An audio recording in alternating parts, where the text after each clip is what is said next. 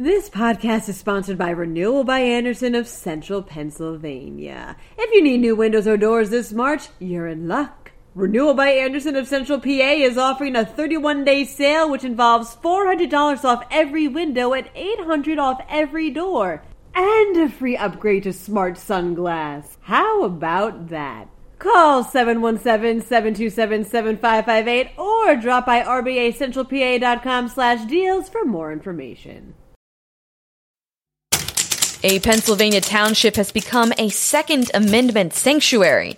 Meanwhile, a York County hospital is in trouble after not responding to alarming vital signs from a dying patient. In Philadelphia, an apartment high-rise was barricaded after a gunshot was fired out of a window. Looking to the center of the state, Penn State announces plans to honor the first African-American astronaut in space with a new building. I'm Julia Hatmaker, and you're listening to Today in PA.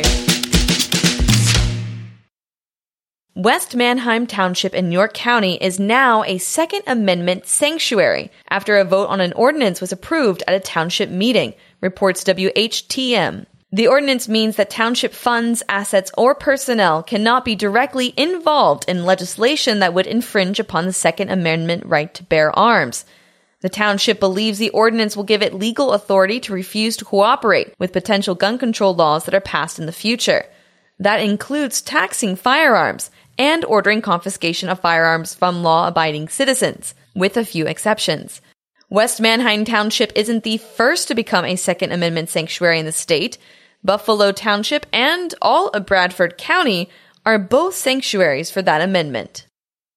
The Pennsylvania Department of Health is laying blame on WellSpan Health York Hospital for its role in the death of a patient. The hospital is being cited for failing to respond to declining vital signs of a patient who died of a slow heartbeat, writes David Winter with PennLive.com. That patient died on October 17th. The health department said that the lack of response was due to a lack of availability of a nurse, as well as a communication issue regarding vital sign monitoring. The death happened just 2 months after another patient died in the hospital's emergency room, after staff lost track of him.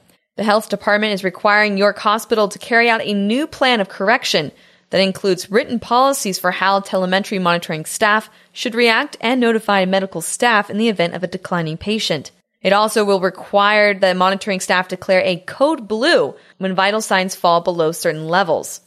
Police barricaded and blocked off a street after gunshots were heard just blocks away from the Basilica where Philadelphia Archbishop Nelson Perez was being installed, reports Joseph Gambardello and Anna Orso with the Philadelphia Inquirer. The gunshots came from a high-rise apartment building in Center City, Philadelphia, and were believed to have been fired by a man in his 30s.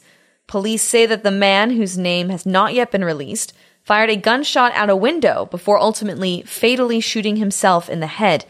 The man was in an argument with one of the residents of the apartment building when the shots were fired, according to police.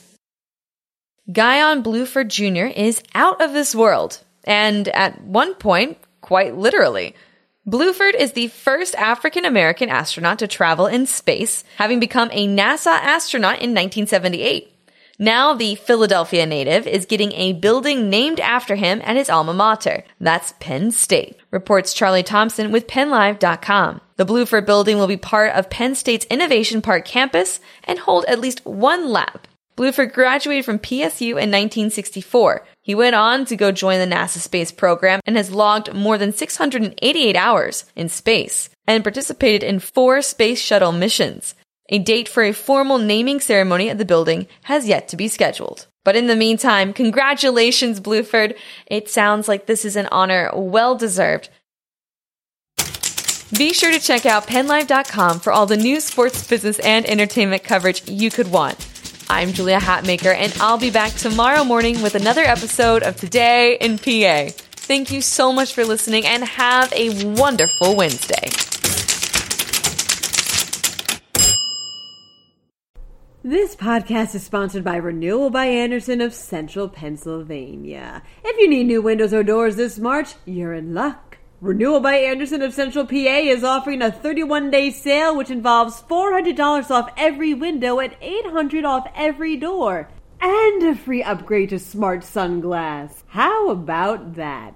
Call 717-727-7558 or drop by rbacentralpa.com/deals for more information.